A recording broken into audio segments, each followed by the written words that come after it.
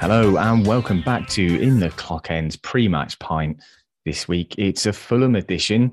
This evening it's going to sound a little bit different. We are missing the main man, Mr. Celebrity himself, Steve. It's going to be the format going forward.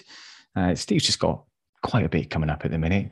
We've mentioned it before, but he is getting married, which does take a little bit of the front row seat in this particular circumstance. So this evening, we are joined once again by James. James, good evening to you, mate. Good evening, Kelvin. Thanks for having me. And as always, I'm very happy to be the super sub coming off the bench.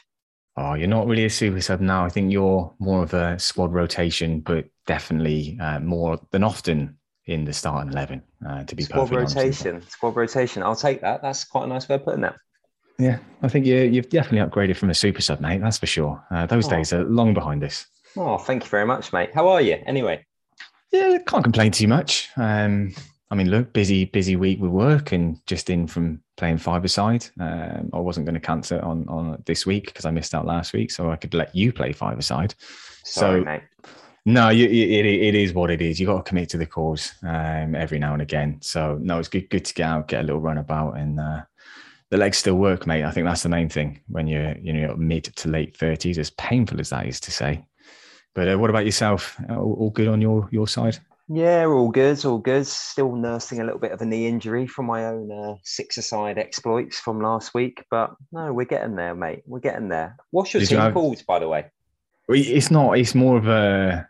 It's not a team. It's not a competitive league, which I do miss out on because I do like that competitive edge. It's more of a fuck a lot of people together to make up the numbers and have a knockabout on a Wednesday evening, to be honest. But so it's not quite as structured as I'd like it. But it's just nice to play football, isn't it? As long as I'll play football as long as the legs allow me to, I think, at this stage. But one thing that's just popped back into my mind, and you didn't bring this up last week, though. I'd love for you to tell the listeners about your moment where you thought you were Dennis Bergkamp last week. Is that correct? You're throwing me under the bus here, mate, already. It's like Steve's here and we don't even know about it. Exactly. It's not me that's being thrown under the bus for a change, and it feels quite nice. You can obviously do it later on in due course. No. I will take this one for the team. So, I was chatting with Kelvin and Steve after the podcast last week. So if you did tune into the pre-match pint, we were talking about the 96-98 home shirt. And one of the standout moments for me in that shirt is Dennis Bergkamp and that wonderful hat-trick he scored against Leicester. And sublime. Yeah, absolutely sublime. And there's a certain goal, I think it was the third one in the hat-trick, where David Platt, he kind of floats a lovely ball through, and Dennis, we all know what happens. He takes a touch with one foot, controls it with the other, and then goes to very calmly slot it in the corner. Now, I had a very similar situation in my six-a-side game the other week, and I found the ball coming over my head, and I had that moment going through my head. First touch, sublime. Probably the best first touch I have ever had and ever will have in the history of my six-a-side career. Unfortunately, the second touch didn't quite go to plan. Far too heavy. The ball then sprung up off my foot into my face. Surprised I didn't give myself a nosebleed. The rest of the team absolutely in hysterics of laughter, thinking, what on earth is this guy doing? Who on earth does he think he is? So yeah, my Bergkamp moment didn't really go to plan, unfortunately. Did you get the horrible watery eyes after the ball in the snout sort? Like when it hits you square in the nose, it gives you, either a nosebleed or very watery eyes to the point where it looks like you're crying, but you're not. But everyone will point out that you are, just to, poke the bear, or, kick a man while he's down and all that. Oh, absolutely. Everyone was saying, "Oh, what are you crying for, mate?" But it was just sensitive eyes. That's all. Sensitive eyes. Oh, look, you guys a chance to be prime Bergkamp and you fucked it. But that's life as a amateur footballer, I guess. To be honest, sometimes we think we're elite, and every now and again, our bodies and our touches will just remind us that we're really fucking not. So yeah, I'm glad you shared that, though. That did tickle me after you said that last week after the podcast. But look, tell you what, let's dig into some of the news which is floating around at the minute before we get stuck into, the pre-game stuff on Fulham. There's a few things knocking around, isn't there? I say there's a few things. There's one which has been going on for what feels like an eternity, and that's obviously the Tielemans deal. I mean, just out of interest, how do you kind of feel about that? If that deal does come to fruition, do you think that's a player that can, slot into either the starting 11 or the squad? Would it be a player that you'd like to see in red and white? Throughout the summer, I've definitely been a fan of the Tielemans signing and thought he would be the perfect addition to the squad. He's got that experience. He's played a lot of European football with Leicester, and I could definitely have seen him overtaking Xhaka and playing that position. But from what I've seen of Xhaka so far this season and, moving into that more advanced role, I'm thinking more and more, do we need Tielemans? He has been an absolute revolution this season, Xhaka. And I guess my only concern is depth and whether Sambi come in and play that Xhaka role, which Xhaka is now playing. If not, then maybe, yes, there is still space for Tielemans, but, he hasn't started very well either. Whether that's because he's got the transfer speculation running around his head or not, who knows? But I'm not as keen on it as what I was. And that's the mad thing about the transfer window, isn't it? Like 1 minute, we're all, putting all of our cards in for thinking, yes, this is definitely the signing we want. And then the next minute, you think, well, actually, maybe it's not for us after all. Yeah, I mean, it's kind of one of those where, I kind of agree with you a little bit. I've kind of got to the point with transfers now where I like rumours, right? And I like looking at them and, it definitely keeps you ticking throughout the summer, doesn't it, when there's no football going on? And you get excited and, you start to project thoughts of, how will this player fit in? What will he be able to do for us? All that sort of stuff. But I've generally got to the point where, and it's an unusual place to get to with Arsenal because historically, well, not historically, but over the last number of years, we were fairly fucking bang average when it came to transfers, and we had a lot of misses. Whereas a lot of people started to talk about the last couple of summers. We've brought in some really good players, a lot of hits, very few misses. I think, if you want to look at the misses, Tavares will probably fall into that. I think Sambi's kind of, floating around that peripheral part of, is it going to work long term? We're not sure. I don't think we've even seen enough of him to even make a judgment. But that alone says a lot. Whereas you look at everybody else, I mean, they've just bolstered the squad. They've pretty much bolstered the starting 11. So I'm kind of just like, do you know what? Whatever the club, Arteta or whoever is involved there do, whatever they decide to do, I'm kind of happy to let them just do it at this stage. And whoever comes in, I've got confidence now at this point where I'll be happy with whoever they kind of bring in at this point. I'm not too fussed who it is because I think, they're really going after certain qualities in player. And I think one of the big things that we've all noticed is, Arteta's very keen on the character of an individual as well, to make sure they have the right, characteristics to not only just fit stylistically from a footballing perspective, but they need to blend in with the squad to keep that harmony high. So is that something that you kind of feel, similar to yourself? Have you got that confidence from an executive level that whoever they kind of bring in, you're kind of happy to see that? Absolutely. I mean, since Raul left the club and Edu has kind of taken on that role, our hit rate with transfers has been absolutely remarkable. And I think we just do have to trust them at this point because they are picking exactly the right players. And these players that are coming into the club, they are walking straight into that starting 11. I mean, you look at Zinchenko, for example, I think they were talking about it on the Athletic podcast as it being a real kind of sliding doors moment because, it could have been Martinez at Man United. And if we would have got Martinez, then would we have got Zinchenko? Whereas now you look at what Zinchenko's doing for the team and you think, crikey, I can't imagine a team where he's not there in the middle. And he does seem to have that level of confidence. He does seem to have that level of experience where it is dragging people up in the same way as what Jesus is doing at the moment. So, yeah. And that is a champion mentality. And, these boys are getting used to being top of the league. Sorry, they are used to being top of the league. So, and hopefully this is something that is here to stay. No, definitely. And I think one of the nice things about, the transfer we've made as well, and it's something which, I've actually kind of been advocating for quite a while, and that's buying Premier League proven players, right? Because, you said that these players are walking in and they're walking in for a reason because, they're not having to adapt. We're not having, if you look at, you just brought up Martinez there, he's going to have to adapt, coming from the Dutch league to the Premier League. That's quite a leap, to be honest with you, because we all know that, the Premier League's the strongest league in the world by quite some distance now at this point, and it's strong throughout from top to bottom, as we're seeing, right? If you look at the results of the weekend, Leeds, wonderfully pulled Chelsea's pants down, and Brentford obviously also had a pretty good result there against United recently, and Newcastle you could kind of throw in that. They could have beat City at the weekend, so I think it is going to be a really topsy-turvy sort of season throughout. And I think, there's going to be surprise results throughout.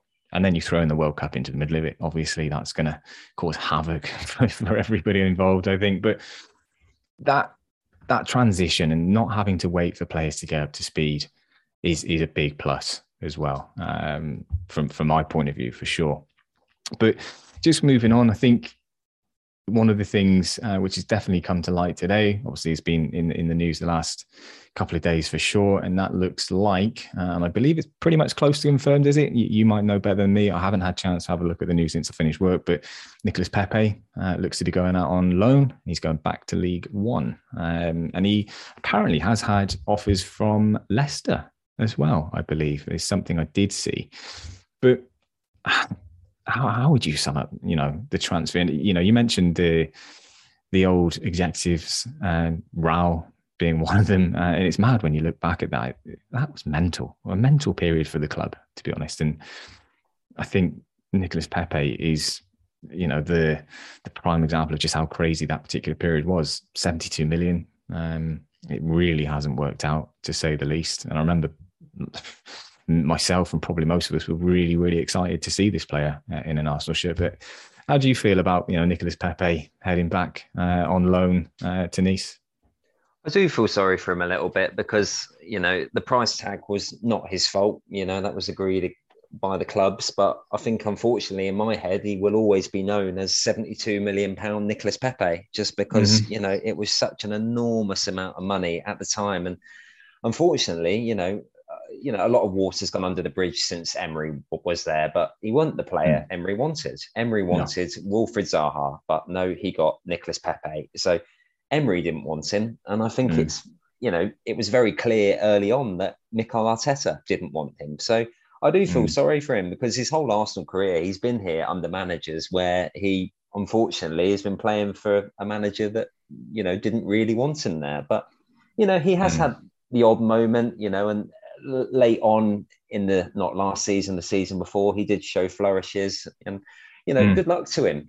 David Ornstein's reporting that it's pretty much a done deal. So when he reports something, most of the time it's going to happen. So I can only see it being a positive. I mean, we're not going to get anywhere near the money that we would like to get for him. £72 million. I think we'd be lucky to get 20-30 million at this stage. But you'd be lucky to get 15, 20, mate, to be perfectly honest. And that goes to show the level which he dropped to, which is a shame. And it is kind of one of those, frustrating things as a fan where when you sign someone like that, and, it was exciting, right? And we've also, like you said, we saw flashes and glimpses of what he's able to do. He scored some good goals, but the lack of consistency, and it was just, he's just not a Mikel Arteta player. I think that's been clear to see for quite some time. So I think you're right, though. It's, we wish him well. And I think it's best for both parties, that he goes and gets some regular football. And I do find it interesting that he's chosen to go back to France. I think that says a lot.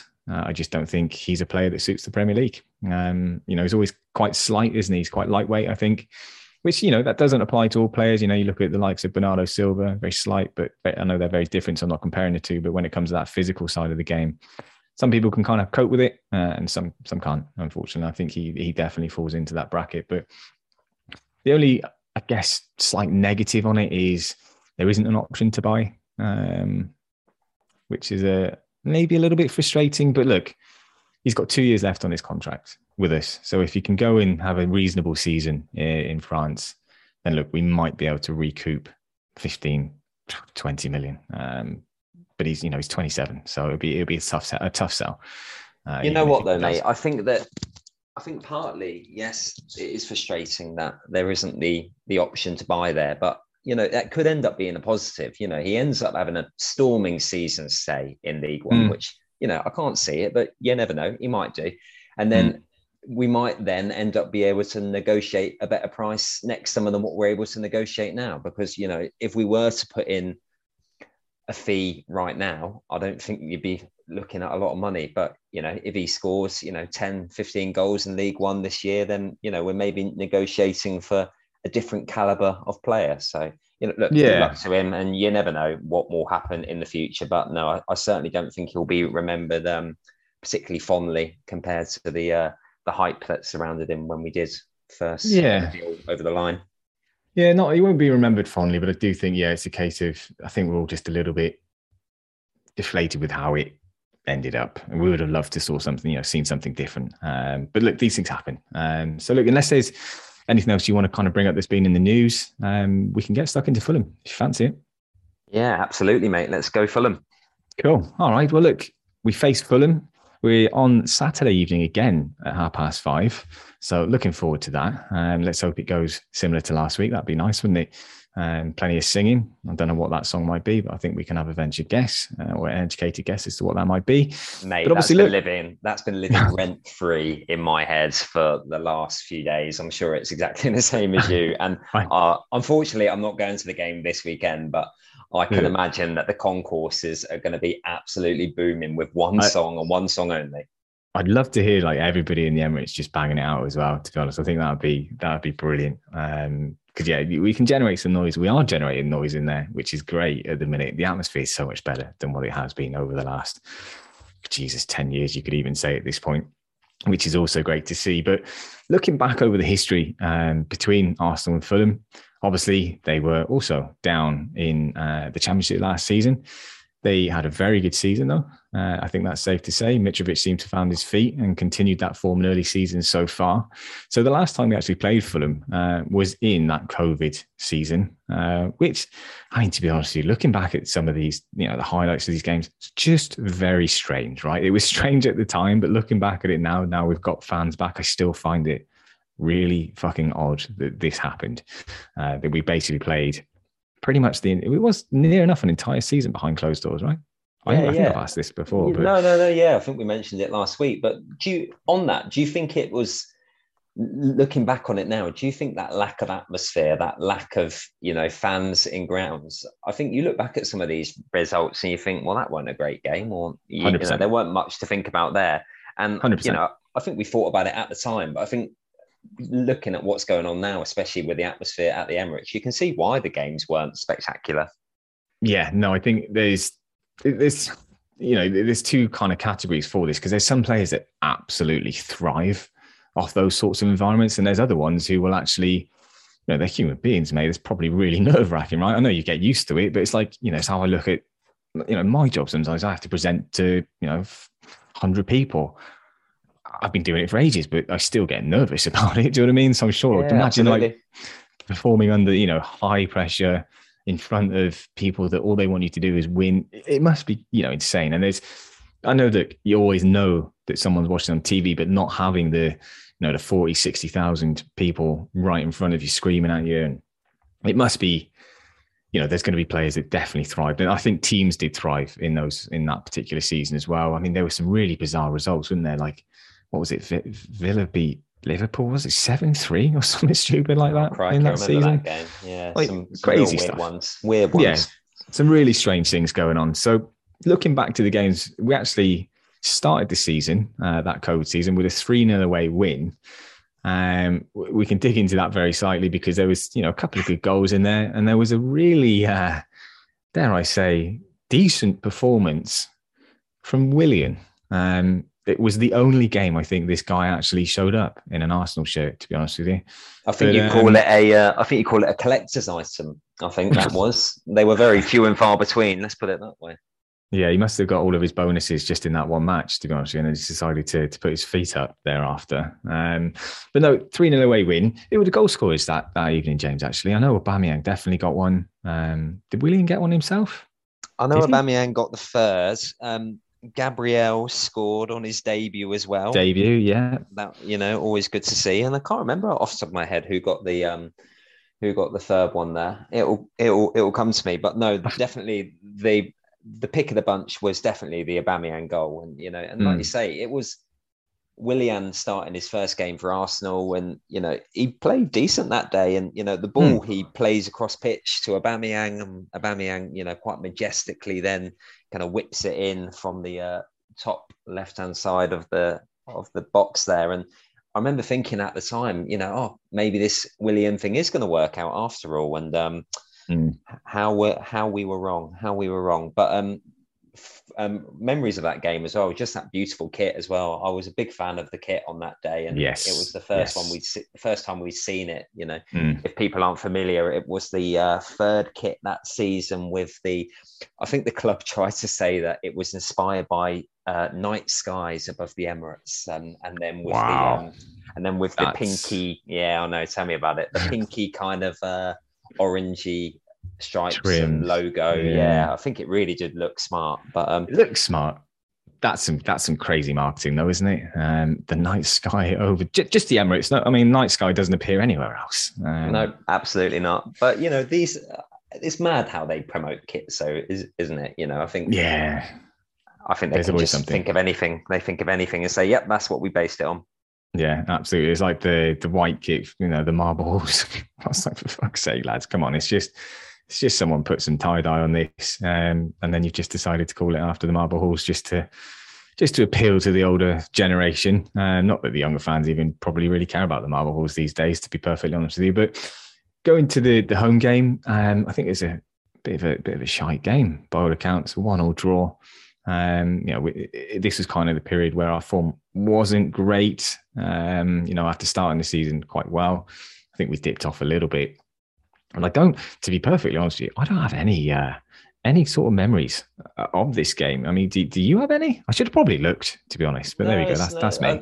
So the goal that day was a late Eddie Nketiah finish, and he really kind of got us out of a hole there. But I think it was towards the end of the season. The season had already kind of run its course at that point in terms of the league. I think we were destined for that mid-table, 8th place finish. And, Fulham were fighting for their lives. And, I think they would have been disappointed on the day because they thought that they were going to get that 1-0 victory, which could have been crucial to them staying up. But no, that season, that game, I think everything about it was just unremarkable, really, unfortunately.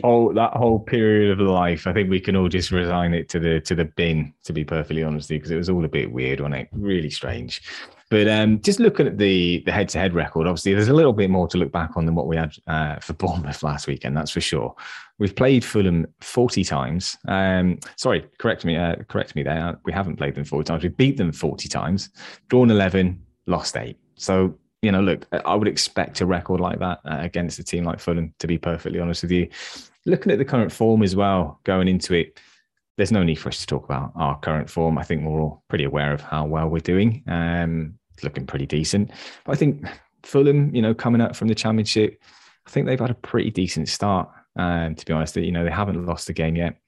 2 draws. Obviously, one of them was the opening game against Liverpool, which when you look at it now with a little bit more context, it's a good result, right? But I think Liverpool are struggling a little bit, to say the least. I thought they might struggle to keep pace with City this season, but I think they're in that as it stands. I think unless something dramatic happens, they're going to be in the top 4 battle for sure, unless they buck their ideas up.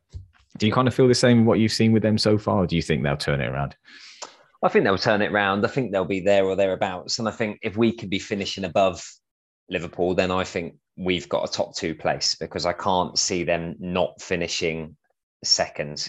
I feel like they'll get it together. Although saying that, I was speaking to a Liverpool fan the other day, and they did point out that Jurgen Klopp, he had all this success at Dortmund, and then it was about this time where the wheels did start to come off at Dortmund. So you never know, it might be something like that. But no, I think Fulham in general, that 2-2 draw on the opening day of the season, it did show what they were about, and it does show that, although they are a newly promoted club, they are not to be taken lightly.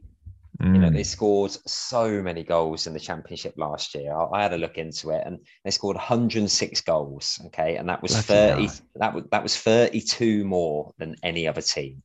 Wow! And a lot of that was Mitrovic, who again, how many did he end up with last season? Did he not break? He broke the record, didn't he? Yeah. So he set a championship record of 43 goals last season. Fucking hell. And he has had the opportunity in the Premier League before, and it hasn't quite gone right for him. And people have said, look, can he do it in the Prem? Is he just a championship striker? But look, so far, he's, doing well. He's strong, he's physical, he's definitely got an eye for goal. And, I think I alluded to it last week that I was interested to see how Saliba got on against, the more physical Kiefer Moore, but that didn't really happen in the Bournemouth game. I think just because we dominated it so much. But whereas this guy, if you think of a big, tall, target man, strong, you think of Mitrovic at the moment. So it'd be really interesting to see how Saliba gets on from that perspective, because I don't think he's going to come up against a much tougher test than what he'll face this weekend. A couple of other guys I could probably think of. One particular at Manchester City who's just an absolute bully, to say the least. But I think, you're absolutely spot on. And I was just about to bring it up myself because I know that you were kind of keen to see how Saliba would have dealt with that test, but it just didn't happen in any way, shape or form because of the way we dominated that game last week. I think this will be a slightly different test. Mitrovic is experienced. He has played in the Premier League. He's off the back of a good season. He's had a good start. So he's brimming with confidence, and he's a big lad, and he's not afraid to throw it around either. I think that's the difference between himself and Kiefer Moore. Kiefer Moore's just finding his feet at this stage, to be honest with you, especially in the Premier League. So, it'd be a very different task. But look, if we can assert ourselves like we did last week, then hopefully, touch wood, we can have another dominant display where the defence is kind of just there to be sang at. To be honest with you, that would be great. Absolutely. I mean, Fulham in general, I guess, it is a London derby, but, when I think about Fulham, I don't have anything against them. Yeah, no, they are a nice club. They're a family club. Up until recently, they still had a neutral section in their grounds, which kind of just shows you. Yeah, they did. Yeah. The only reason why it's gone now, apparently, is because of redevelopment work. So you could go and buy a ticket and sit in the neutral section, which shows that, apologies to any Fulham fans listening, and I'm sure there will probably be many of you, that it doesn't really seem like that much of an imposing atmosphere. I know it's at the Emirates, but they're away fans. We'll see what noise they make, but no, they just seem like a nice club. And what Marco Silva's doing there, he's kind of rebuilding his reputation, really, isn't he? He did a fantastic job at Hull and Watford, and then it didn't really work out for him at Everton. So it's going to be out for many at Everton, though. Let's be funny perfect. Funny that, isn't it? There seems to be a connection there. Look, I'm happy that Frank Lampard's falling flat on his face, to be honest with you. There was a bit of me that really wanted them to go down just to see it. I know that sounds really bad, but that's half the fun of football, isn't it? I want to see things that are out of the ordinary. I was all for it, mate. I was all for it that sunny day on the last game of the season, but unfortunately, we didn't quite get the day we wanted on our end and their end, but let's not go into that. No, we don't need to bring that up in any way at all. Let's quickly move on from any discussions of the way last season ended.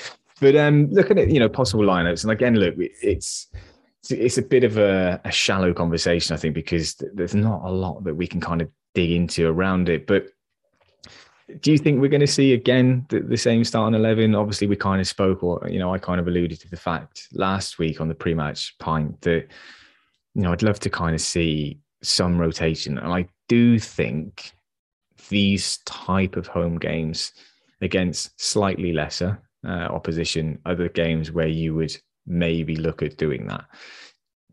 Do you think it will happen, or do you think we're literally going to go, it's not broke, don't fix it, continue as you are, lads, this is great?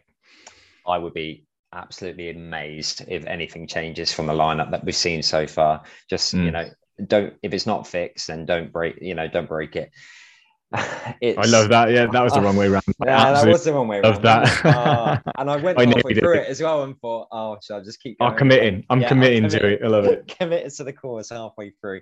But no, look, I think we'll see exactly the same lineup as what we have done so far.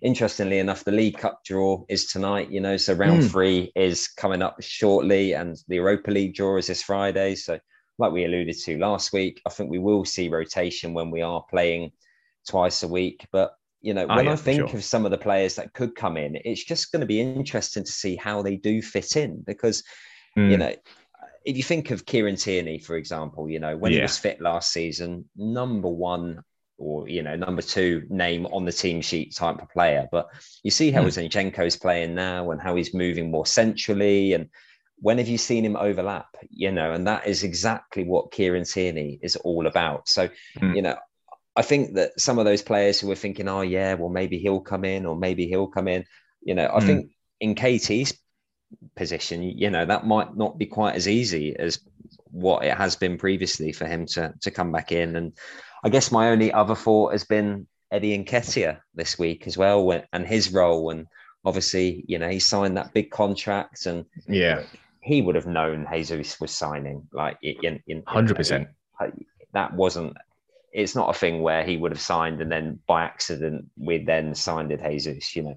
So he's either signed knowing that he's going to be back up, or he's got the genuine belief that he could push Jesus to be the main striker. And it's interesting because, you know, I was watching the end of All or Nothing, finally managed to watch the last few episodes, and there was that podcast that he did, and he talks about how he was critical of a lack of opportunity to start multiple games, and he wasn't being given the chance. And, you know, it's very early days, but at the moment, I can't see him getting in front of Jesus. So he's in the same situation he was last year, unfortunately. So it'll be interesting to see how that develops. But barring any injury or anything like that, I think we're going to see exactly the same starting 11.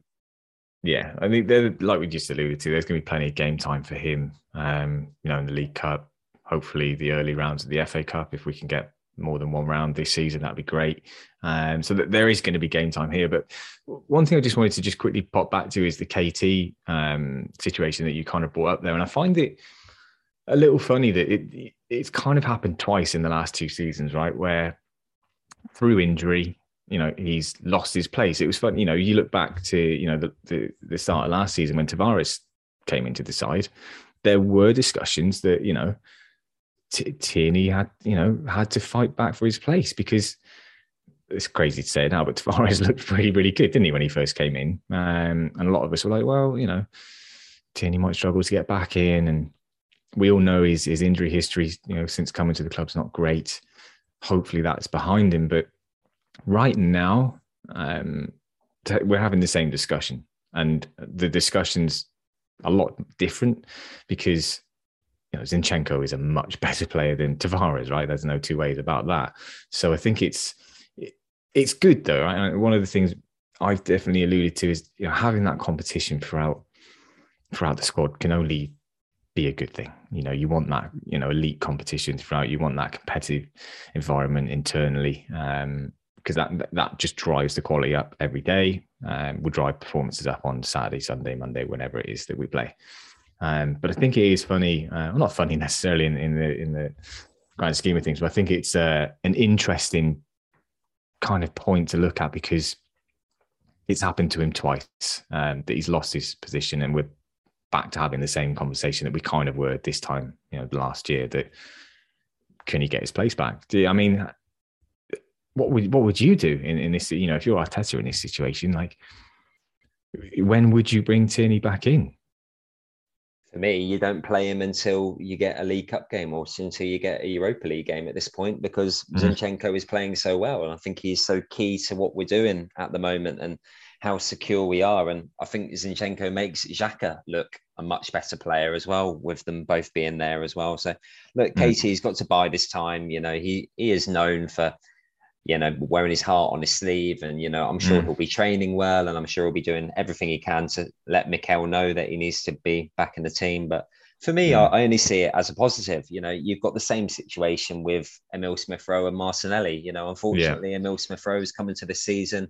He's been injured, and then Martinelli is going from strength to strength. And, you know, and I'm a massive fan of Emil Smith-Rowe. I've got him on the back of my home shirt for this season and would love to see him get back in the team. But at the moment, you know, it's one of those sliding doors moments where Martinelli looks undroppable at the moment. The same with Zinchenko. And, you know, whilst that's going on, you can't be feeling sorry for these guys. They've just got to think, right, I've got to pull my socks up. And, you know, it's that competition in training that hopefully will just drive the standard up. Yeah, no, I think that like, yeah, that is exactly it. And it's getting used to that situation again, isn't it? Really, like, I think where we've had such, a thin squad for the last few years, and then just before that, it was a lack of quality and depth within the squad.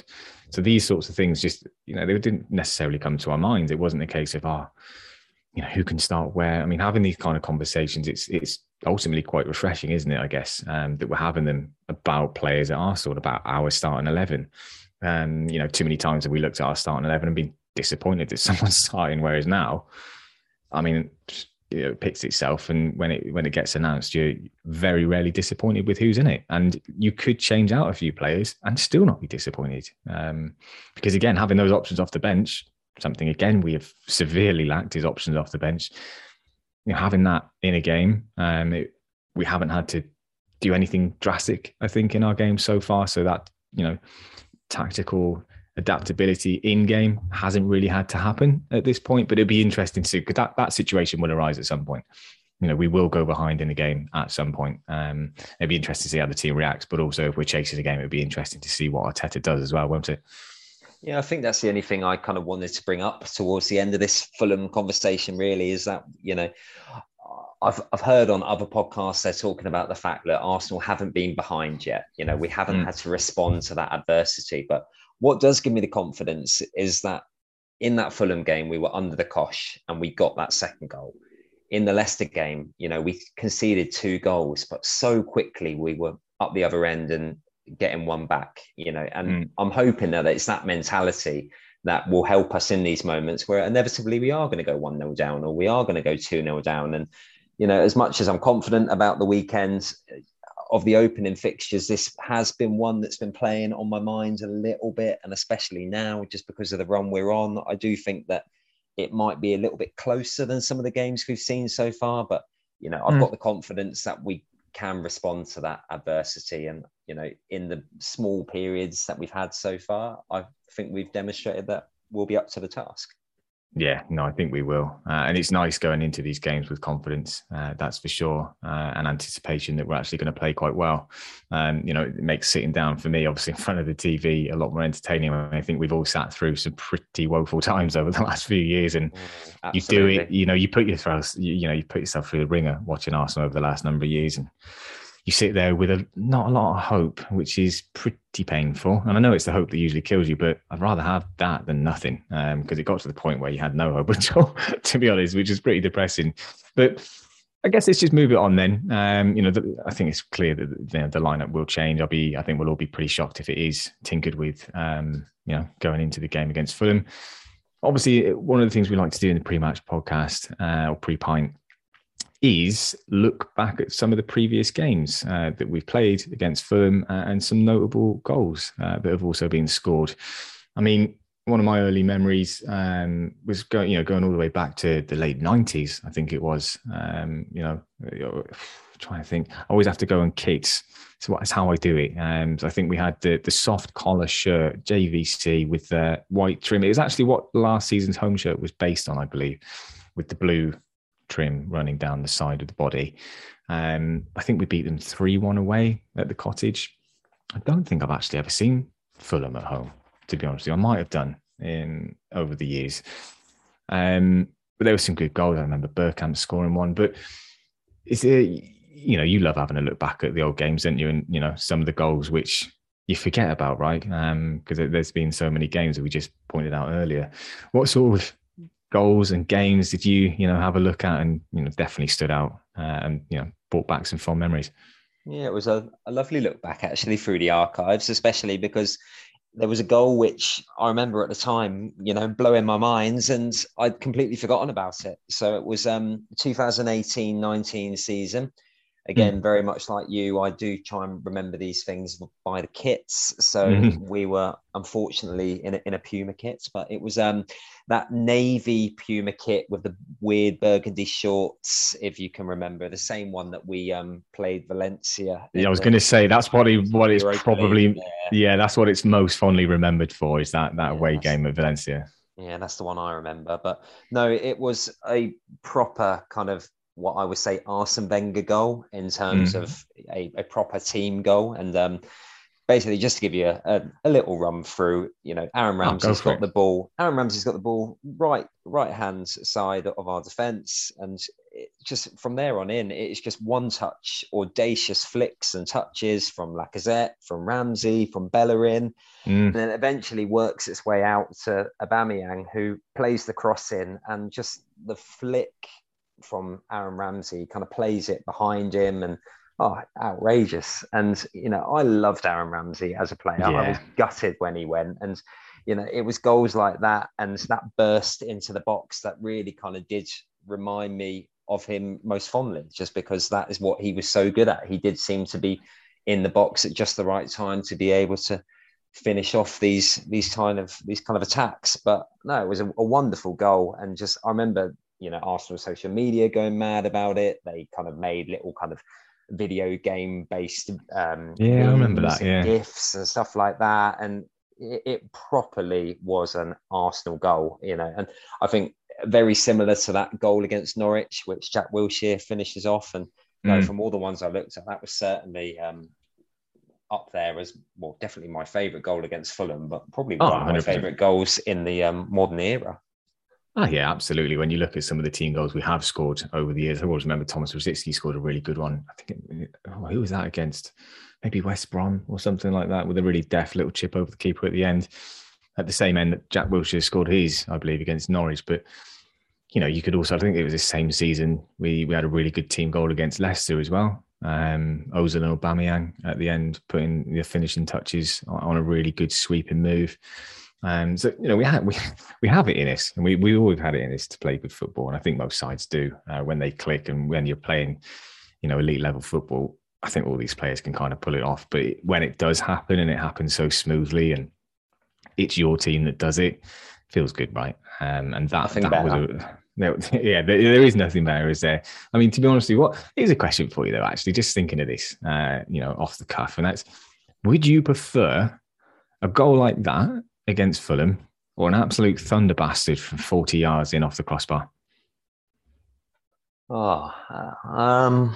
That's really torn you, actually. Yeah, it has torn me, because on first thought I was saying team goal, but I think those kind of long range off the bar or off the woodwork type goals, which come out of nowhere, they do tend to be scored by some players that you wouldn't expect them to be scored by at times. So Saliba. I know it wasn't 40 yards. And I think I've got Xhaka in my mind, that he's, I know he's known a little bit for those long range shots. I mean, at one point at the Emirates, every time he got the ball, it was shoot, which I'm thinking, please don't shoot. But no, I think I've just gone on about how much I love a team goal, but if I could only choose one now, I think I'd actually go for the long range belter, just because it is almost a little bit more out the blue, a little bit unexpected, and I'll be the first to be going absolutely mental when Thomas Partey one day does score one of these goals.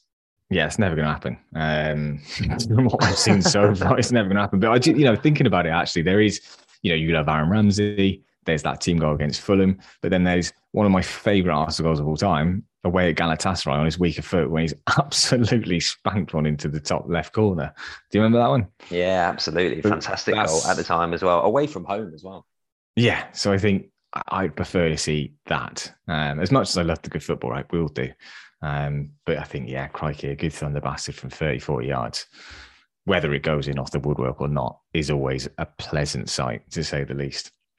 But just looking at any other goals, I know we kind of alluded to earlier, but I think that Aubameyang finish in that first game of the 2020-21 season was really, really good. It's got that FIFA finesse finish about it, which he actually did a couple of times, didn't he? He actually, really mastered that finish around that period of time in his Arsenal career, where he'd open up. It wasn't quite the Thierry Henry finish, because it wasn't slid into the bottom far corner, which we all knew Thierry did time and time again in an Arsenal shirt.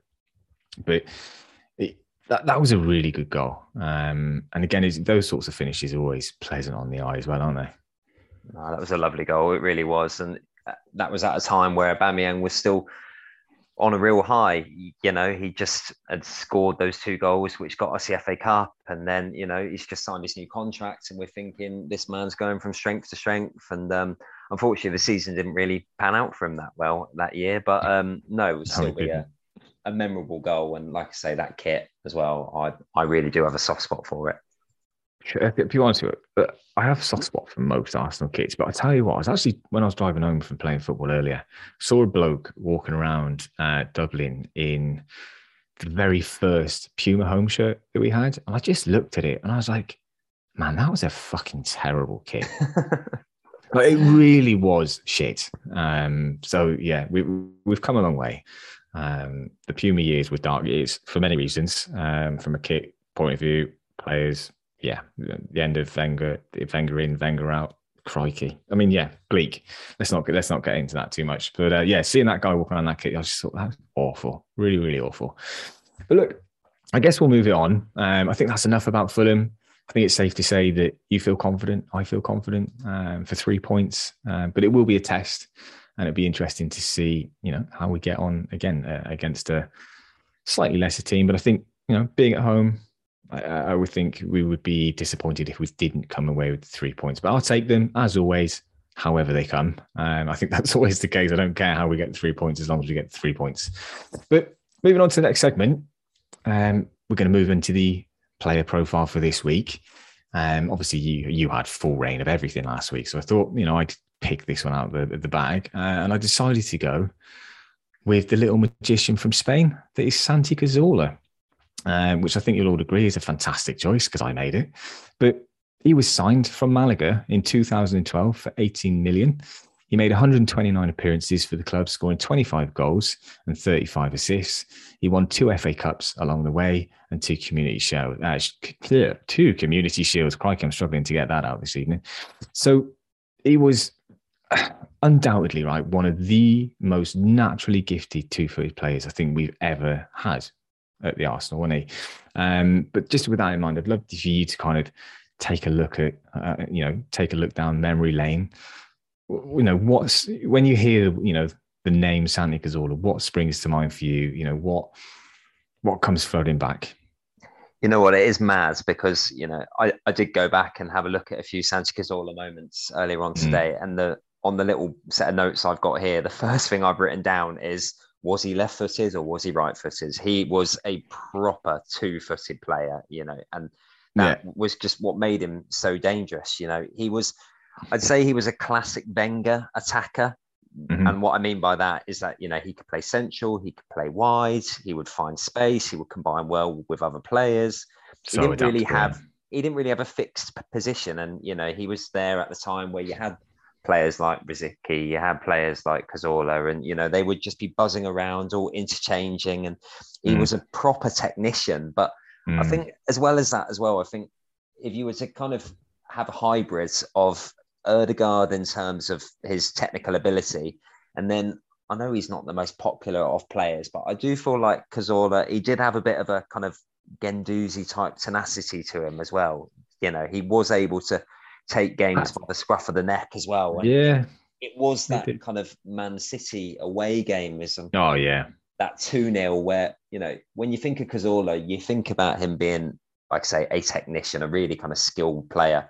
But that day he played a deeper role and he just made everything look easy. And, he scored a vital penalty that day. And, this is when Man City were really beginning to become the team they are at the moment. And he just made it look easy. And without him that day, we would have been nowhere near that 2-0 victory.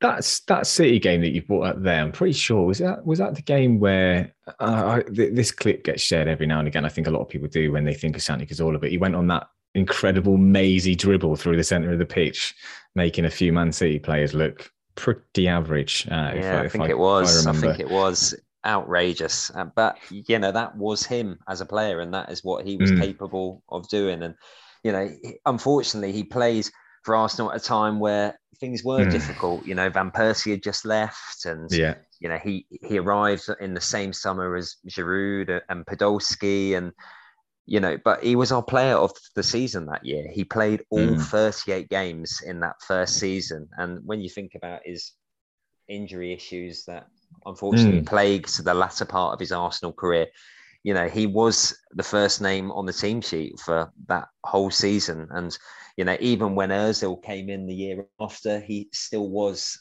playing, you know, a huge number of games, and he was able to adapt to Ozil being there and, you know, adapt his game, whether it be playing wide, whether it be playing a little bit deeper. And he was able to come up with some really quite important goals as well, which I'm sure we'll probably move on to that FA Cup final goal. Yeah, no, actually, just before we do, though, it's funny that you mentioned that, you know, was he right-footed, was he left-footed? But there's always that story and that moment when he's lining up to take a corner, and basically Koscielny starts shouting over at him to take the corner with his other foot, which is just mad, right? When you think about it, it is just mental, isn't it? So he just adjusted himself and took it with his other foot, no problem. You know, it's just mad. To be that gifted with both feet is incredible. But moving on to that FA Cup goal, I mean, crikey, I think we were all, and I remember watching this in the Dublin Supporters Club at the time. I think we were all in a pretty dark place at 2-0 down against Hull. I mean, we'd only not long before suffered that horrific final defeat to Birmingham, which I think was probably still in our minds at the time. And to find ourselves 2-0 down to Hull City. It was managed by Steve Bruce as well, was it? Was it Steve Bruce? Was he managing Hull at the time? I think it was. I mean, Alex Bruce was definitely playing because we were lucky not to be 3-0 down at that point. No, I remember. I do remember. And Jesus Christ, what a free kick it really was. It was postage. It got us right back into the game, and it just lifted the whole mood. And I think it changed the trajectory of that game as well, to be perfectly honest with you. But where were you watching that game then, out of interest? I was watching that game. I was actually moving house that weekend, unfortunately. I know, but it had been 9 years, so I wasn't expecting us to be in the FA Cup final. And I was moving house, and then so we were surrounded by boxes watching the game. And after the first 10 minutes, I wanted to start packing again, just because of how you probably wanted to get in. The whole thing was, it was awful, wasn't it? But you know, if Santi Cazorla doesn't score that goal, we don't win that final. You know, he was the catalyst, and he was the reason why we, you know, I think that we went on to win the cup that day. And you think, imagine we didn't win the cup that day. It was another final that we got to where we'd, you know, choked at the last minute, and it had been so long since we won a trophy. And the little man steps up and, you know, finishes like that. And I genuinely do think, you know, I know we're biased and we think about Arsenal goals a lot more than what we do. Well, we're not biased. We're not biased. Maybe a little bit. But, you know, I think it will go down as one of the great FA Cup final goals because, you know, he said it from 30 yards and the keeper's got no chance. Yeah, no, it was superb. And it's funny, isn't it? You know, just talking about that game now, and I remember I don't remember feeling as nervous about a game than that one. So it really stands out in my memory, just being really on edge, and because you wanted it so bad, and you just didn't want to lose to Hull in the cup final. It would just not look good for the club. I know we'd probably done pretty poorly, like I just touched on there, not so long before that. But the relief I felt afterwards, fucking hell, like it was obviously joy, you know, ecstasy, all the other things, and everyone was having a great time and celebrating. But also, it's just that relief of, you know, we've got that monkey off our back. You know, with the drought was stopped. I definitely felt that afterwards. I'm sure you probably did as well. Absolutely. And I don't know, in terms of other Cazorla moments, one I did look back up today was a lovely little hat trick that he scored against Reading away from home in 2012, and scored a header. Yeah, he scored a header. The smallest guy on the pitch scores a header. It just shows leapt like a salmon. Leapt like a salmon.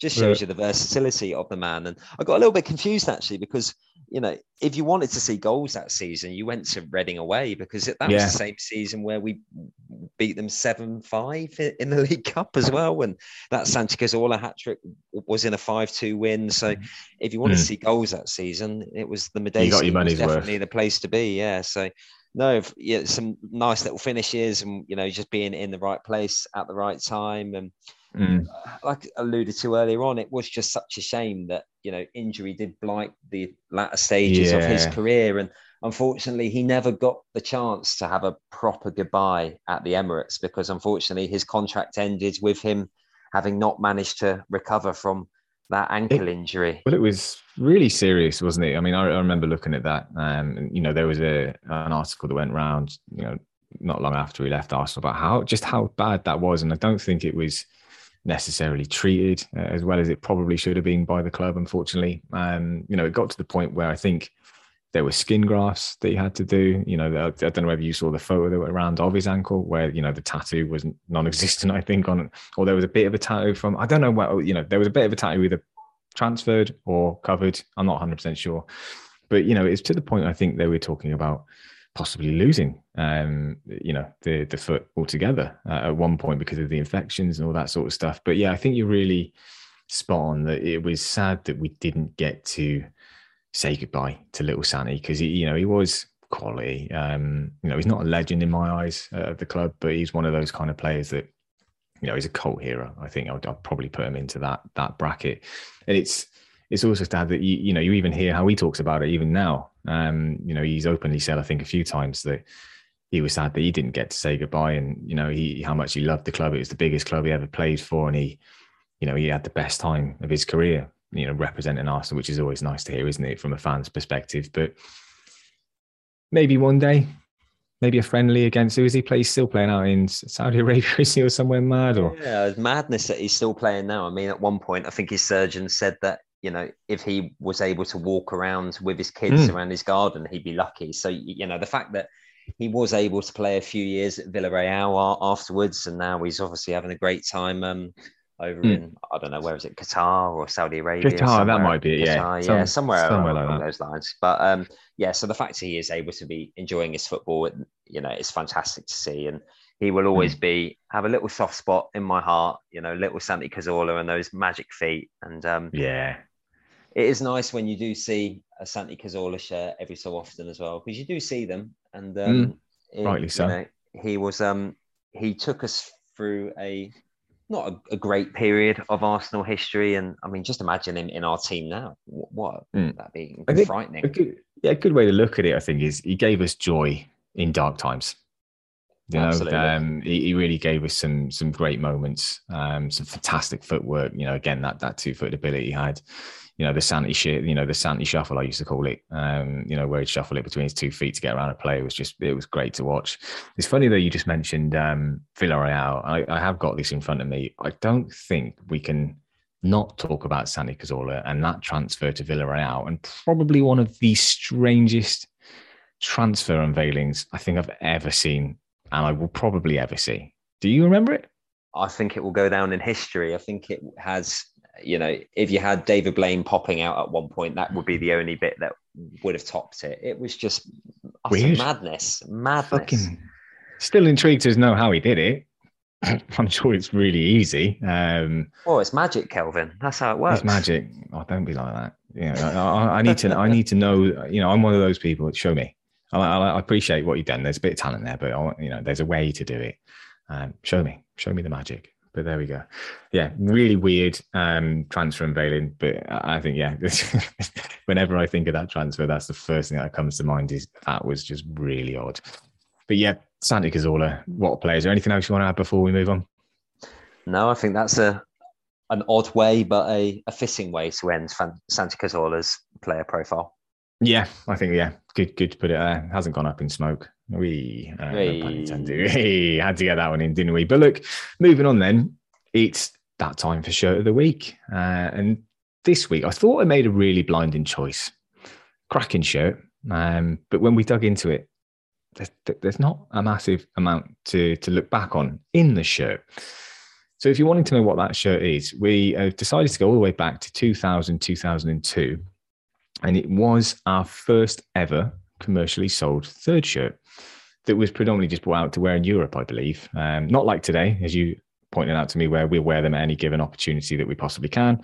And even to the point where actually let our goalkeepers wear them. There's no rules anymore. And imagine that back in the day. David Seaman rocking up in a third shirt with short sleeves as well.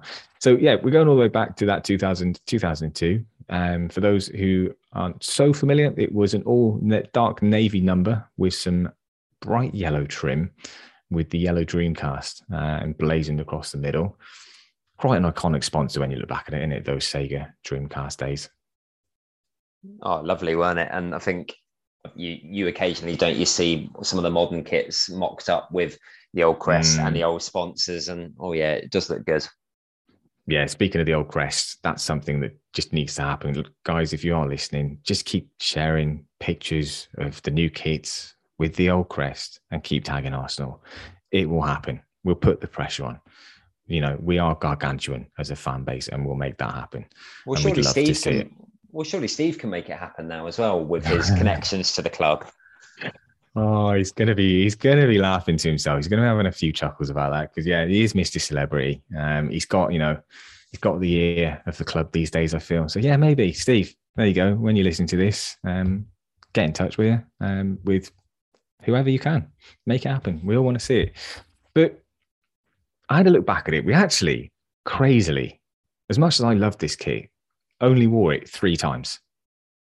3 times. And to be honest with you, if you really want to be precise, we only wore it 2.5 times, because the first time we actually wore it was in a home Champions League game, of all places, against Sparta Prague. And it was a game, funnily enough, I was actually at.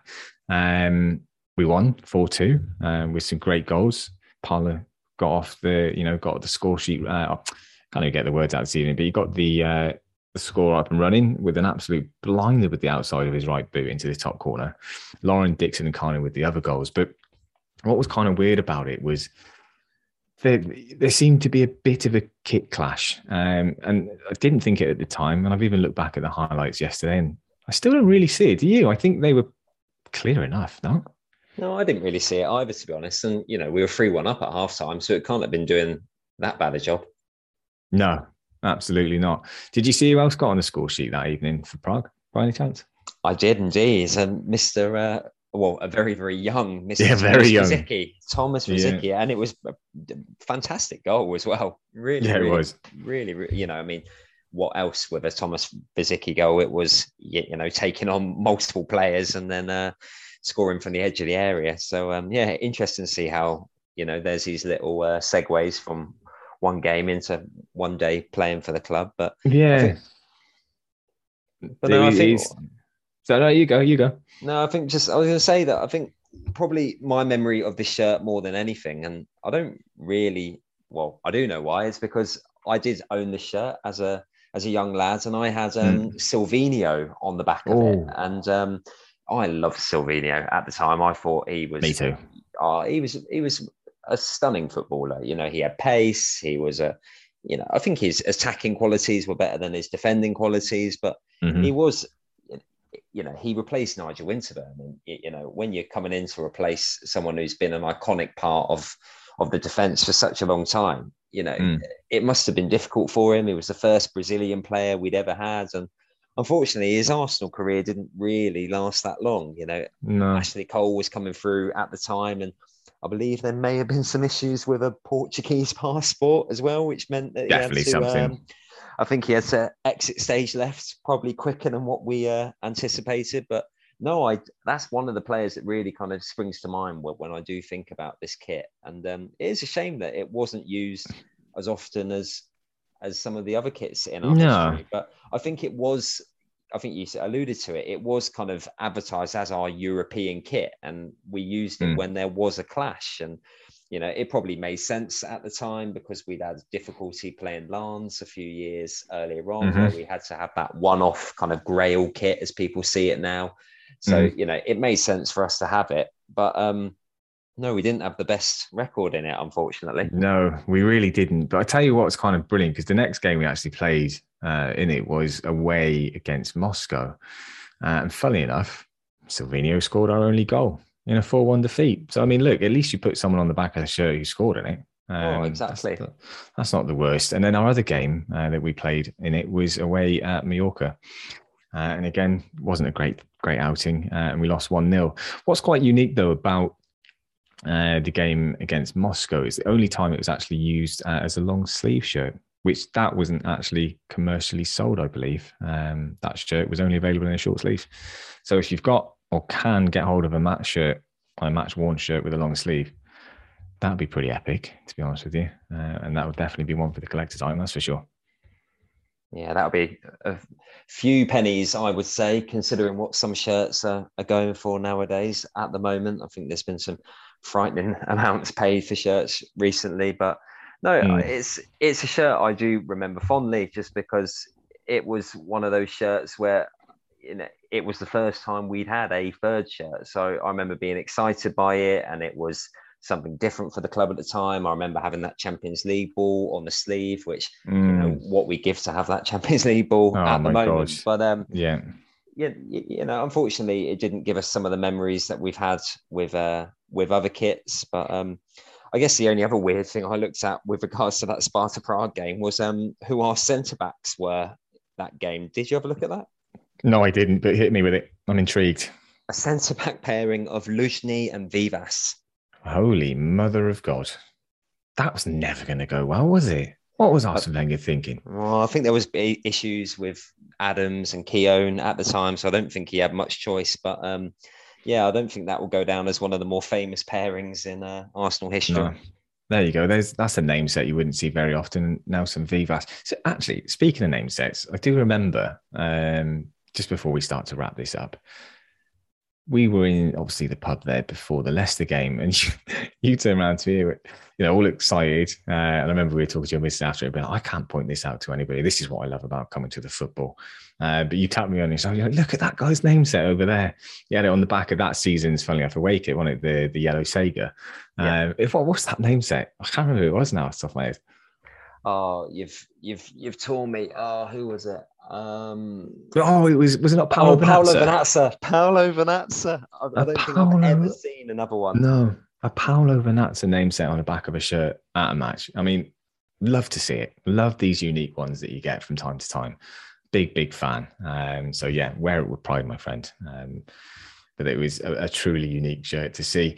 But I guess, look, James, on that point, I guess we could probably wrap it up here. I think, look, as always, you know, I really would like to thank you, James, for taking the time out of your evening to join us and fill in for Steve.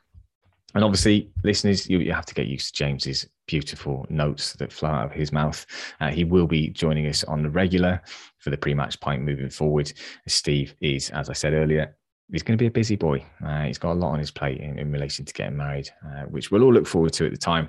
But look, as always, we'd just like to thank you for taking time to listen to the podcast. We hope you've enjoyed it. If you do enjoy the show, please do leave us a review on Apple and Spotify. We'd greatly appreciate it. But look, please keep an eye on our social feeds for the next podcast. But until then, look after yourselves, look after each other. Take care. Goodbye.